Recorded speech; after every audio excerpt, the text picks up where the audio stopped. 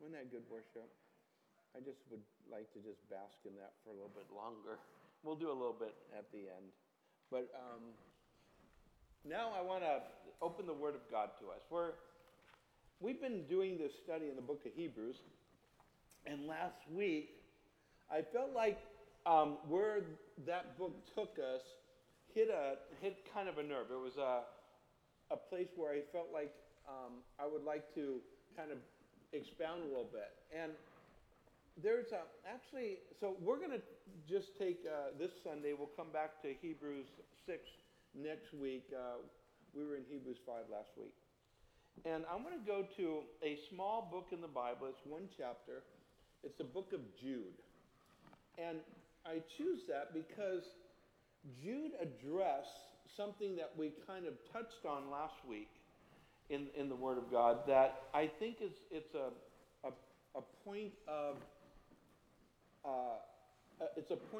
redirection. It's a point of getting back on track. You know, sometimes you take side streets and you get off the main road, and sometimes that can take you, far away from your destination. You have to get back on the main street, and this does this for us in some ways. It pulls us as a church, as a people of God, to a place that I believe God wants us to be. So we're going to be in Jude. I don't have to say chapter 1. There's only one chapter, so we'll be there. Okay, would you join me in prayer, and would you pray for me as I give the Word of God to you and ask God to help me in doing that? Heavenly Father, we come before you. I'm so grateful that we get to communicate your Word, to share your Word. I pray that, Lord, we'd be able to do that in such a way that is both understandable to everyone who's listening and their ears are open to hearing what you have to say to us. But also I pray that, Lord, you would help me as I communicate it, that everything that isn't of you, you just throw out the window, and everything that is of you, Lord, I pray that you would help me to communicate that well. In Jesus' name, amen. Jude, verse 1. Jude, a bondservant of Jesus Christ, the brother of James. It's interesting how Jude opens this up, because Jude is the half-brother of Jesus. He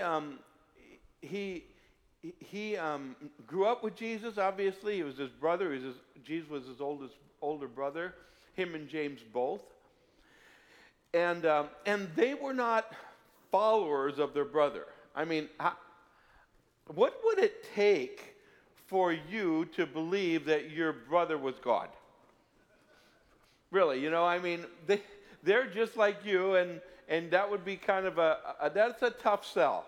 I mean, obviously Jesus was different. As the older brother, he did something that most older brothers don't do. He did not beat up on his younger brothers. So, he probably treated them a little bit different. He was without sin. And so they saw the difference in their brother, but to go that far, they never did. In fact, while he was alive, they never really became followers of his.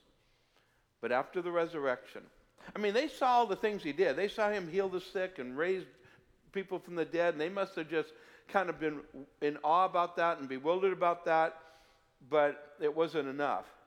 But when he conquered death and then he ascended into heaven, they bought in.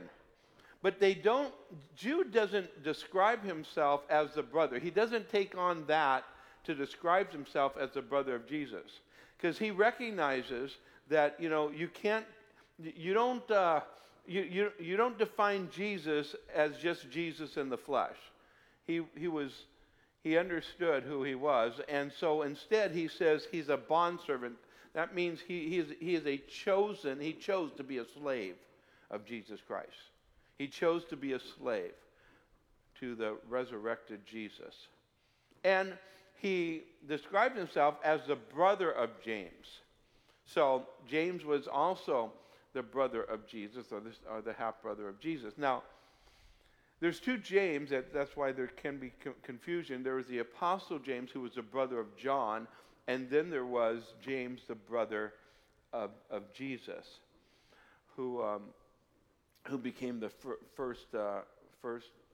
who became a martyr as well. So it says, to those who are called, sanctified by God the Father, and preserved in Jesus Christ. I'm grateful for all those three designations: called by God, sanctified by God the Father, and preserved in Jesus. Mercy, peace, love be multiplied to you. Now, this is why I chose this portion, because of this verse here. Beloved, while I was very diligent to write to you concerning our common salvation, I found it necessary to write to you, exhorting you to contend earnestly for the faith. So Jude is saying, listen, I'm writing you about these other things, but I've got to stop. I've got to talk to you about something. And it's important. I need to talk to you about contending earnestly for the faith. Because if we don't contend earnestly for the faith, who is going to? What will happen to the truth that we hold dear if we aren't the ones who hold strong to it? We have to be the ones who contend earnestly for the faith which was once delivered to the saints. So we have the Word of God that's been given to us by God, and this Word is a revelation of the nature and character of God. It's revelation of who God is and what He desires. It is truth. As Jesus said, you shall know the truth, and the truth shall set you free. And if we don't hold the truth, if we are not ones who protect the truth, who is going to? And what would happen? What happens to a world that is devoid of the truth? Well, now what he's dealing with is he's dealing with an issue that was way back, right? In the start of the church, there was something that had entered into the church that was extremely dangerous for the church. And by the way, it keeps rearing its ugly head, and it has throughout the age of the church. There is this thing that keeps popping up, that keeps rearing it, that keeps trying to invade. It's a strategy from hell itself. Because as the church started to rise, it had so much power, and the power of the church was not only in the power, it was the power of the Holy Spirit, the power of love, the power of truth. The church was powerful and unstoppable. And when the church is functioning at its best, it is unstoppable. It is growing. It is the body of Christ. People are becoming disciples, and that process is worldwide. It's unstoppable. But the enemy knows how to slow down its growth. The enemy knows how to stop it, put it to actually, put a stop to its process and progress. And he knows how to do it if we allow him to do what he does. And the way he does it is, it's pretty easy to know what he's going to do, because he keeps doing the same thing, but we're dumb enough to keep letting him do the same thing over and over again. So he now exposes it, and let's read about it as he takes us into this process, and he does a warning. It says, "For certain men have crept in unnoticed, who long ago were marked out for this condemnation. Ungodly men who turn the grace of God into lewdness and deny the only Lord God and our Lord Jesus Christ." He says there's these men that have come in, and they've already been marked out for judgment. In fact, in this, he's going to talk a lot about judgment, something we don't hear a lot of. And the reason is because there needs to be a balance that comes into the church about who God is, the nature of God. I want you to notice here it says, they turn the grace of our God into lewdness. How do they do that? Well, one thing we know about God, he is incredibly gracious. God is he's a God of grace. We know he's gracious. That God gives us what we don't deserve in such a wonderful way. God is filled with grace. His grace is because of his grace that we have forgiveness of sin. It's because of his grace that we have eternal life. We have salvation. It's because of his wonderful grace. But there is what oftentimes is referred to as a cheap grace.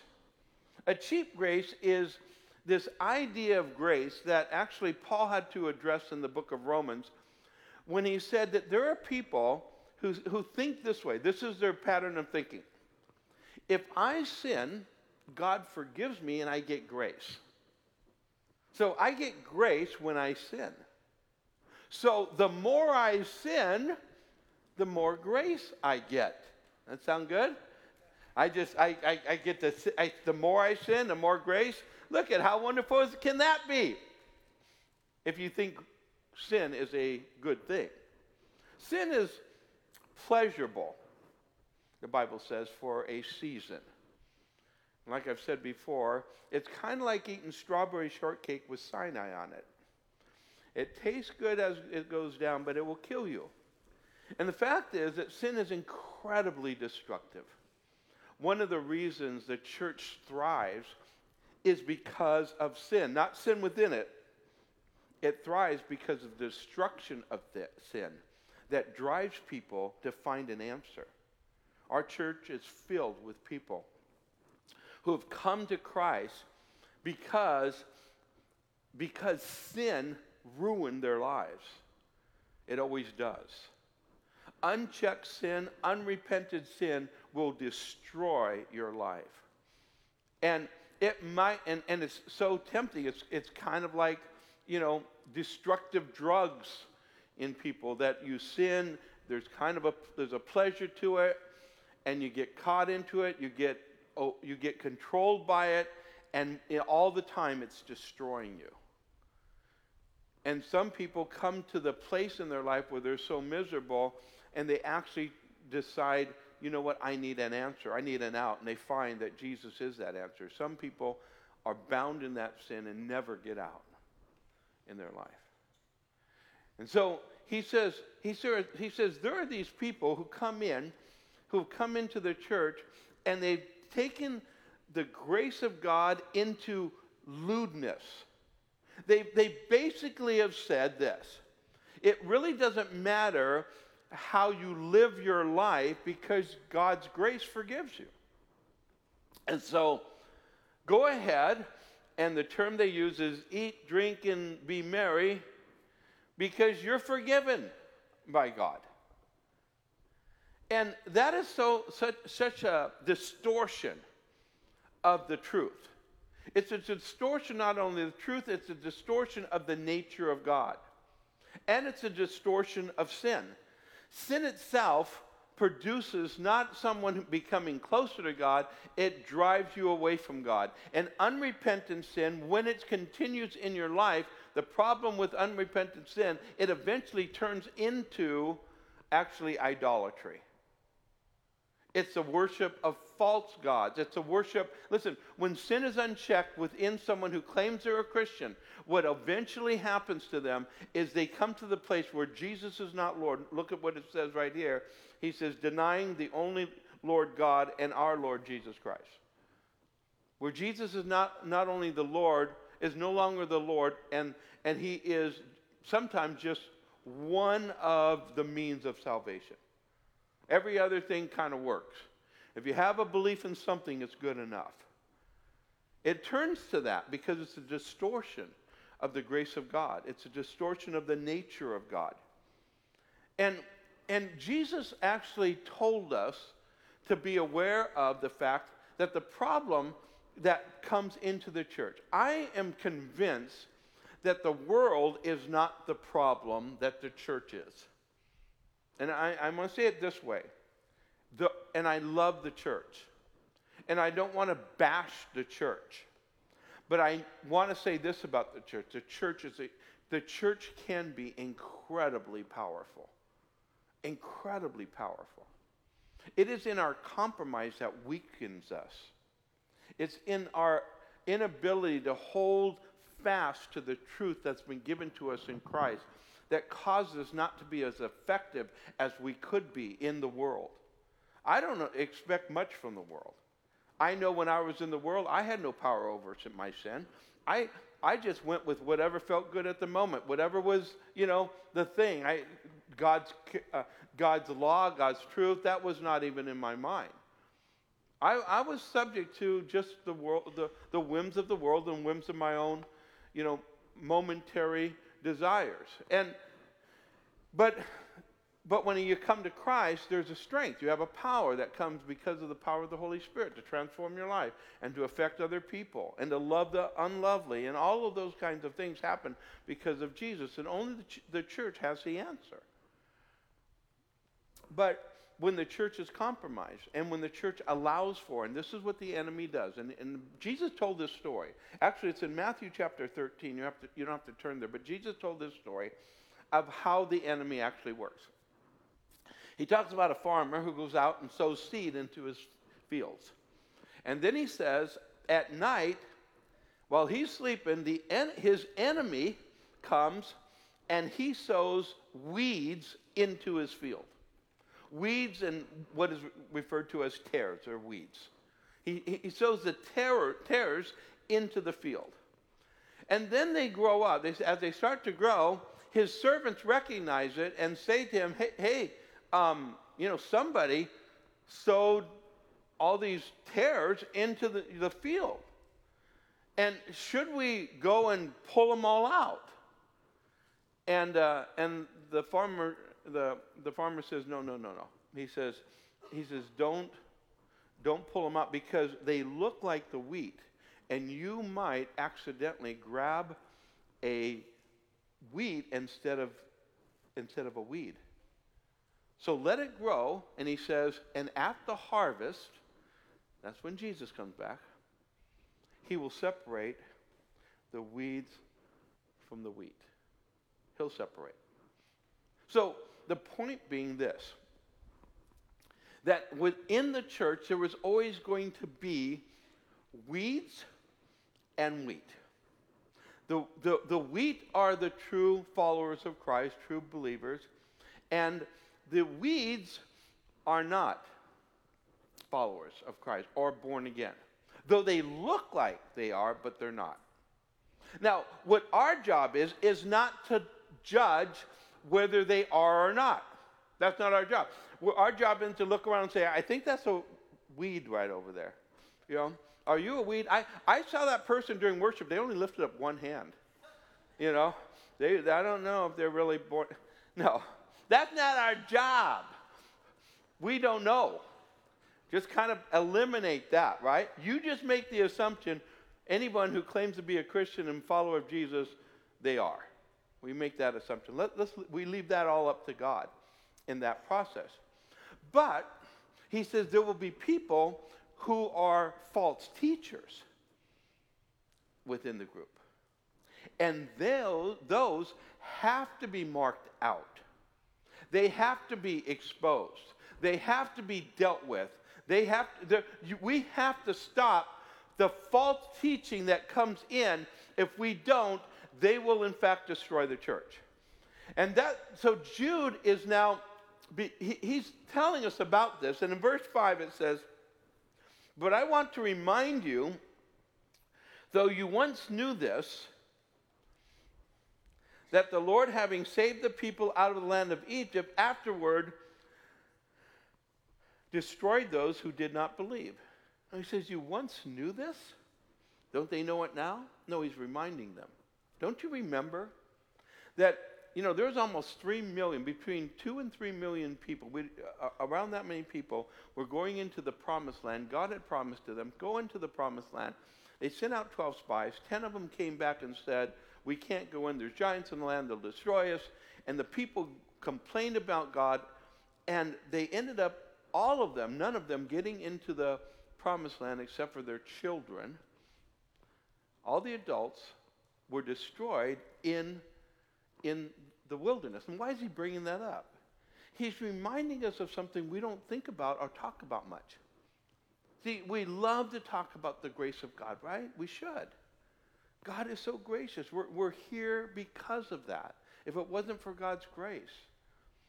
But God is gracious, but he's also filled with truth. He is holy. And when you don't know God's word, when you forget the truth, when you get away from the truth, or you listen to false teaching, this is what false teaching always does. It will always focus on one element and just go down that road without giving you a balance of God's word. That's why last week we talked about the importance of the word of God in our life. Otherwise, we don't have any discernment. It's so easy to buy a lie about God when you don't have God's word that balances you in truth. And this is God's word balancing us and saying, don't forget the fact that there is judgment, folks. I mean, who likes to talk about hell? I don't. I don't even think Jesus liked to talk about hell, but it was the truth. And when it was necessary, he talked about eternal judgment. He talked about the consequences of sin. And understand that, because if you don't understand that, if you don't believe that, you'll go down a road that will cause more destruction and pain in your life than you know. And so he's warning them, and he says, then he warns them, he gives examples.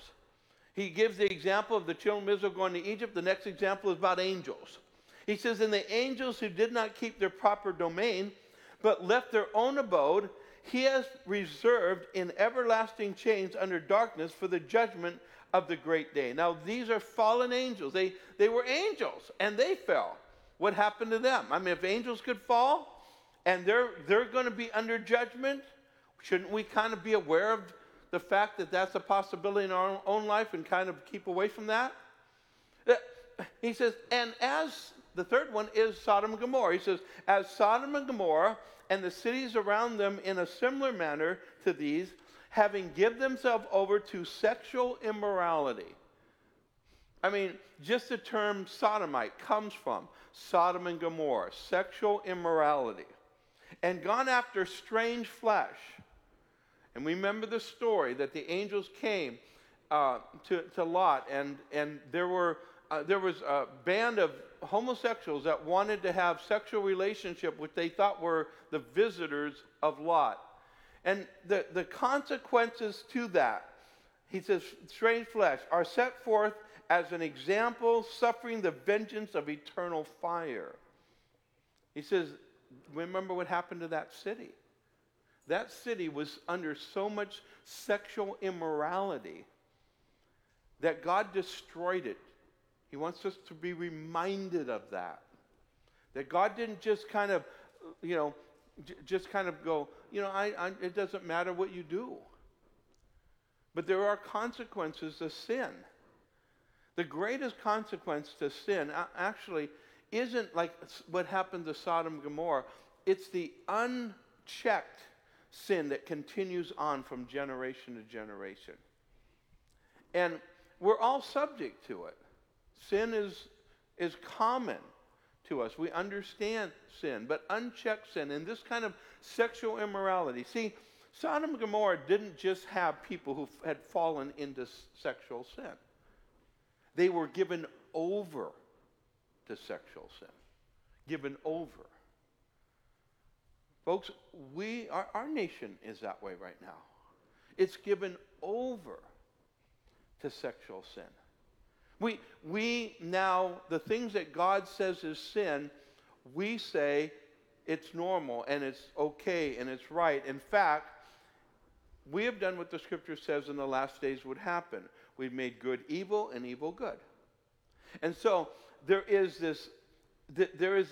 when an individual decides to live according to the standards of God and God's word, they are picked out as being odd and being, there's something wrong with them.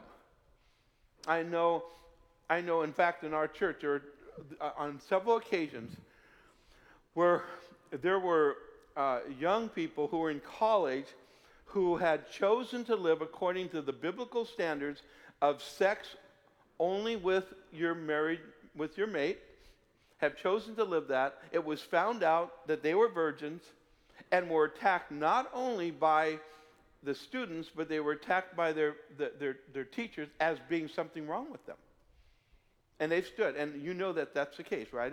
I don't have to convince you. You know that's the way our world is right now. We have been given over to sexual sin. Now, God destroyed Sodom and Gomorrah as an example, the scripture says, as an example. So we would remember, see, it says, are set forth as an example, suffering the vengeance of eternal fire. So we see what it's like. Remember, the fire came down and just burned the place up and burned them up. And God did that as an example for the fact that there's an eternal fire. And we should be aware of that. And I say unrepentant sin. This is why it's so important to repent of our sin and to turn to Christ and to get the freedom to live our lives the way Jesus wants us to live our lives. Now, I am grateful that God is not destroying every city in the same way as he did Sodom and Gomorrah, who were given over to sin. Because if that was the case, I would suggest you get out of Anaheim real quick. You know, and Yorba Belinda and Brea and Placentia and wherever else you're from. That's the reality. I think it was, in fact, it was Billy Graham who said, if God does not judge America, he's going to have to apologize to Sodom and Gomorrah. Because judgment, because of the way we have gone, and actually I believe we are suffering judgment. We're suffering the consequences of sin in our nation. Our nation is suffering terribly. The degrading of our moral values have caused so much pain in people's lives. So much pain. Individually, in families, and brokenness. We don't understand what life would be like if we in fact followed Christ in his way. We followed God's word. What would life be? It'd be a whole lot different in this world. It'd be so much better. So much more happiness in our world. And I'm not saying or even assuming that are ignorant of the fact that we're all subject to sin. We are. Everyone in this place, right? I mean, if God was in fact, this isn't about like kicking out people from the church that have sinned, right? If we started kicking out people, I mean, if God kicked out everyone that sinned, right, there would be nobody left but me. You know? Okay, I probably get kicked out too, no question. But it isn't about individual like falling. But it's individuals who fall and then assume that I'm just fine because I can do whatever I want to do because of God's grace. And that is a teaching. Like I said, it's not new to the church, but it has raised its ugly head in the last couple decades. It has raised its ugly head, and it is in the church. And what has happened is, there is this compromise in the church, and the compromise is that we just decide we're going to reach the world by becoming more like the world. And that's some of the argument in it. We'll reach the world by becoming a little bit closer to the world, a little bit more like the world, a little less judgment on when it comes to sin, what the Bible says, just a little bit. We're just going to, let's tone it down a little bit. And I'm not a hellfire damnation preacher, okay? But let's just tone it down fact, let's never mention it because it'll offend somebody. And it offends people, and because it offends people, we're not going to be able to reach as many people. And that is a lie and deception straight from hell. The church's power is in its counterculture. It's not, and I've said this the last 3 weeks, our problem, the church has never been strong when we have become like the culture. Our strength is being contrary to the culture. Why? Because why many of you who are now followers of Jesus Christ, why you're here, is because you messed up your life in sin. Your sin, you finally got to the place where your sin had done its toll on you, and you were looking for, where can I go? And if you showed up to a place that was okay with your sin, you would have never got free from it. The reason you get free is because you come to a place that says, listen, there's an answer. There's freedom. You don't have to live in your sin anymore. That doesn't mean perfect, but God there's power for you. And that's the strength of the church. When the church compromises and starts going, well, listen, it's no big deal. It's God's grace. You just do what you need to do, and God won't, God loves you, and He does. But the truth of God is in this balance, the nature of God. So a church that only preaches grace and God's love, but never balances it with the nature of God, the holiness of God, the character of God, the purity of God. If we never balance it, we have a false gospel that we're communicating. I saw someone asking this question to some Christians and they said, you're saved, right? Yeah. What are you saved from? And they had this big stare. Like, like something. It was embarrassing to see it, to watch it happening. Because the person that was asking was actually an atheist. And the answer is, I'm saved from the consequences, the power, and the presence of sin. That's what I'm saved from. And if I'm not saved from the consequences, the power, and the presence of sin, then I'm still bound by it. And Jesus has saved us to be free from sin, not to find a way to live with it comfortably. And so he goes on and he says, likewise also these dreamers defile the flesh. I want you to notice how he attacks these false teachers. It's not, some of us would go, well, don't talk bad about them. Okay, kind of just teach the truth, but you don't have to malign these people. Jude says these are false dreamers who defile the flesh, reject authority, speak evil of dignitaries. Verse 10, but these speak evil of whatever they do not know, whatever they know naturally, like brute beasts. In these things they corrupt themselves. Woe to them, for they have gone the way of Cain and have run greedily in the error of Balaam and prophet and perished in the rebellion of Korah. Verse 12, these are spots in your love feast, while they feast with you without fear, serving only themselves. They are clouds without water, carried about by the winds, late autumn trees without fruit, twice dead, pulled up by the roots.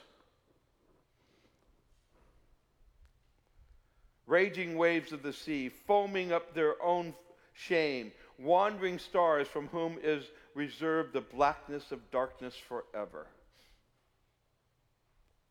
I think Jude is kind of ticked at these guys. You think? He's exposing them. False teachers in the scriptures, Paul, Peter, actually mentions names and tells you, watch out for them. They're evil. They're ungodly. Stay away from them. They're perverted. They're sick. And there is this, unfortunately, I see churches that are close. There are churches that have crossed the line, I know that too. And I see that there are churches that are close. And they're close because they've already gotten into the compromising idea that you just don't speak all the truth of God's Word. You can bring up parts of it. You can bring up some things. But there are just some things you don't talk about because it offends people. And that does not help the church. It doesn't strengthen the church. It weakens the church. And you might get some folks coming in, but you end up with a whole lot more tares than you do wheat. Because what you do is you just compromise the truth. What are we saved from? And so, he gives us these, and I find out, I realize I'm running out of time, but he gives us three examples, and I'll close with this quickly.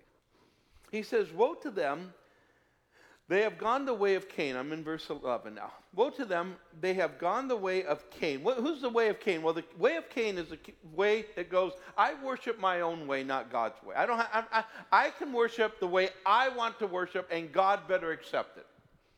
And that's what Cain did. Cain brought his offering to the Lord, and Abel brought his offering to the Lord, and Cain's offering was not accepted of the Lord.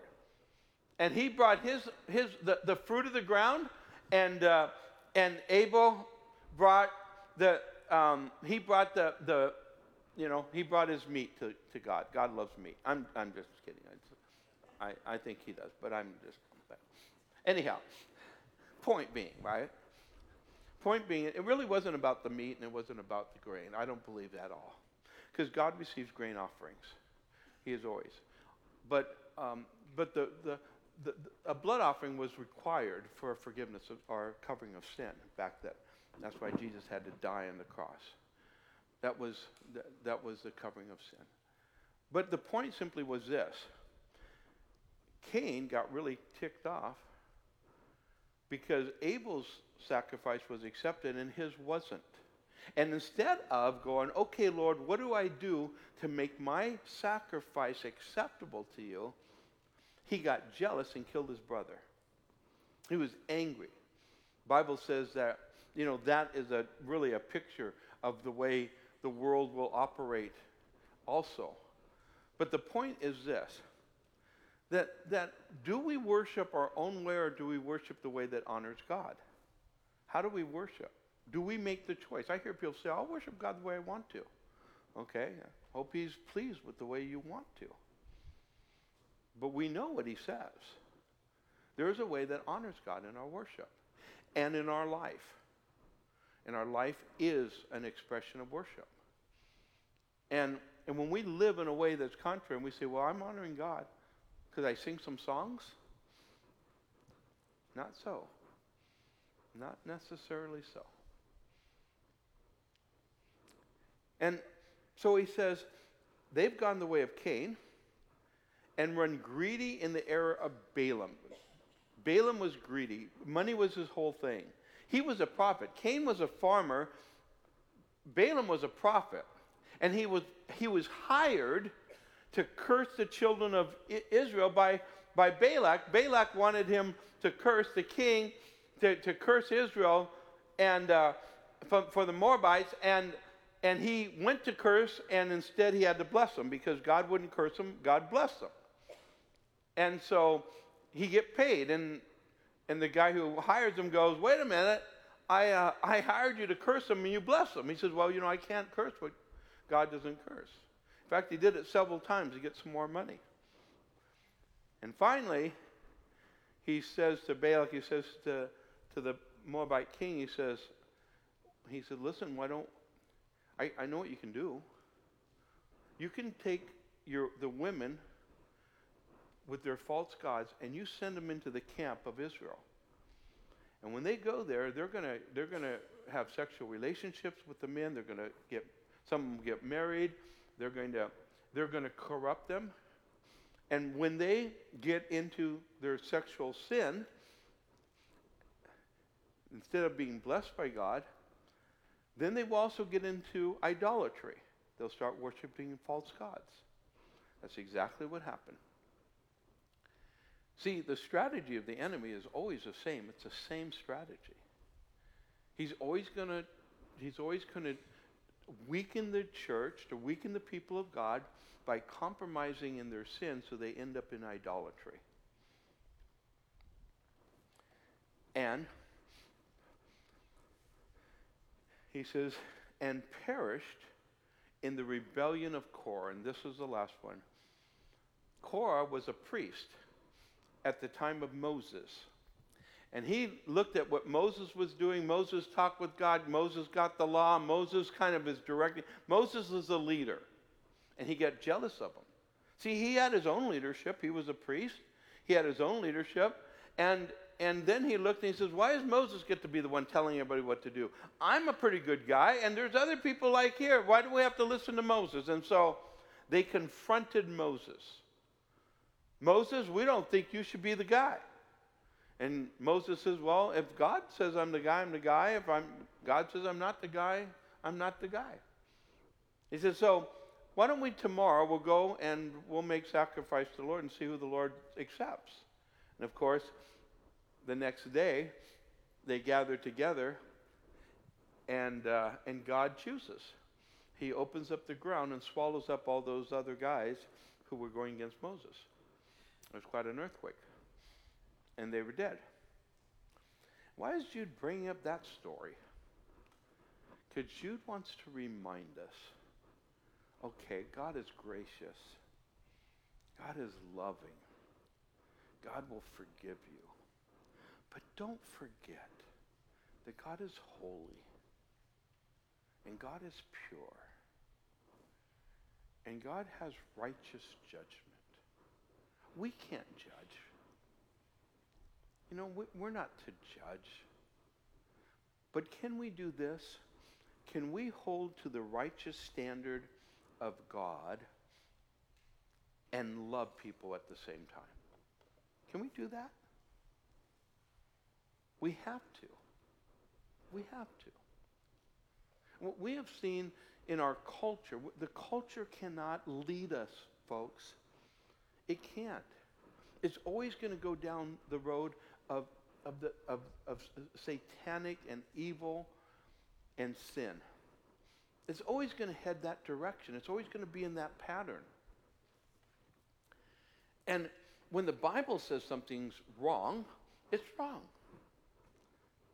And I don't have to compromise that. I mean, the scripture is very clear, right? Sex outside of marriage is sin. It is. It is. We live in a culture that does not believe that and thinks it's just ridiculous and stupid. And the church compromises in that. And unfortunately, there's consequences of that. And God's gracious and He forgives. And we live, and the church lives in that. And we walk in the grace of God.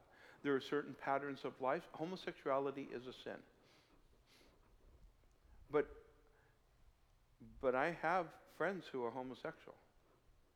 Love them.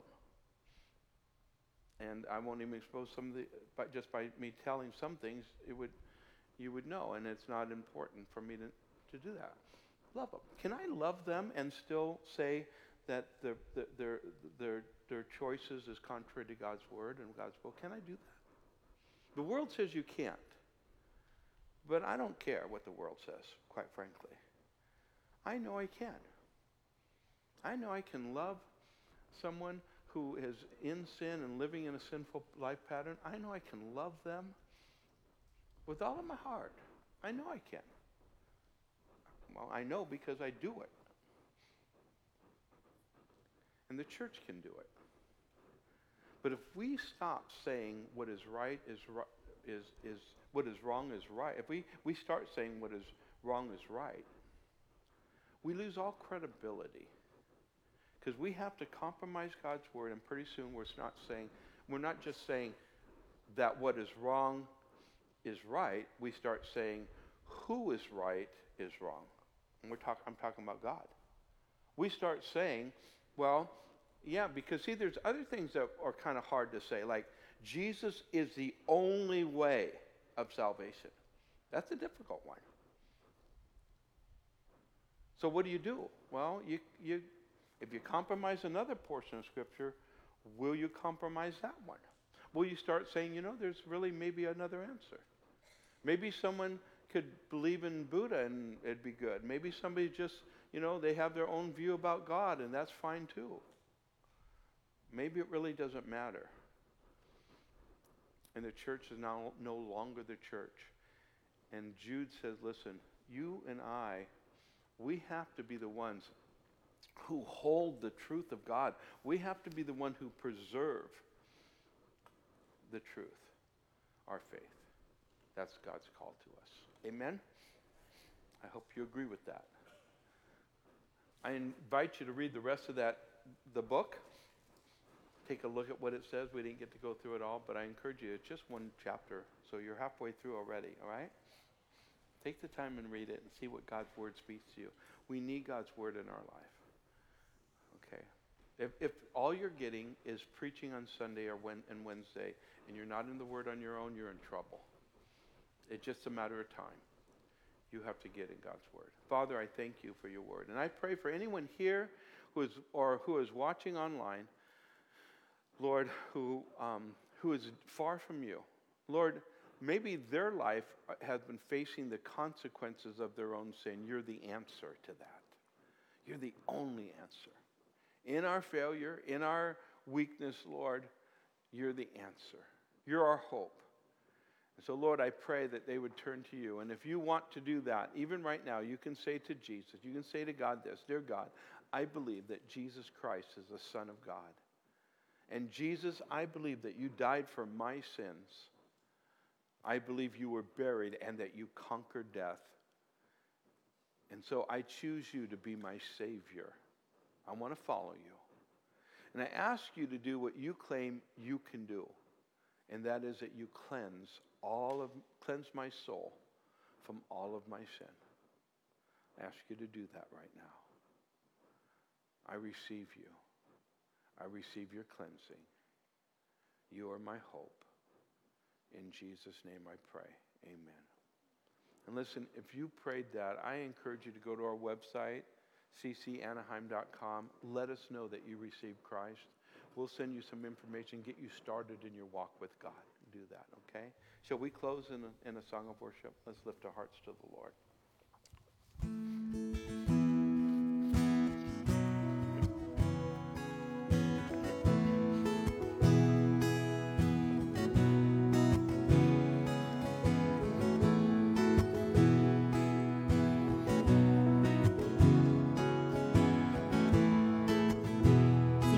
One thing. I count on one thing. The same God who never fails will not fail me now. You won't fail me now in the waiting. The same God who's never late is working all things out. Working all things out. Oh yes, I will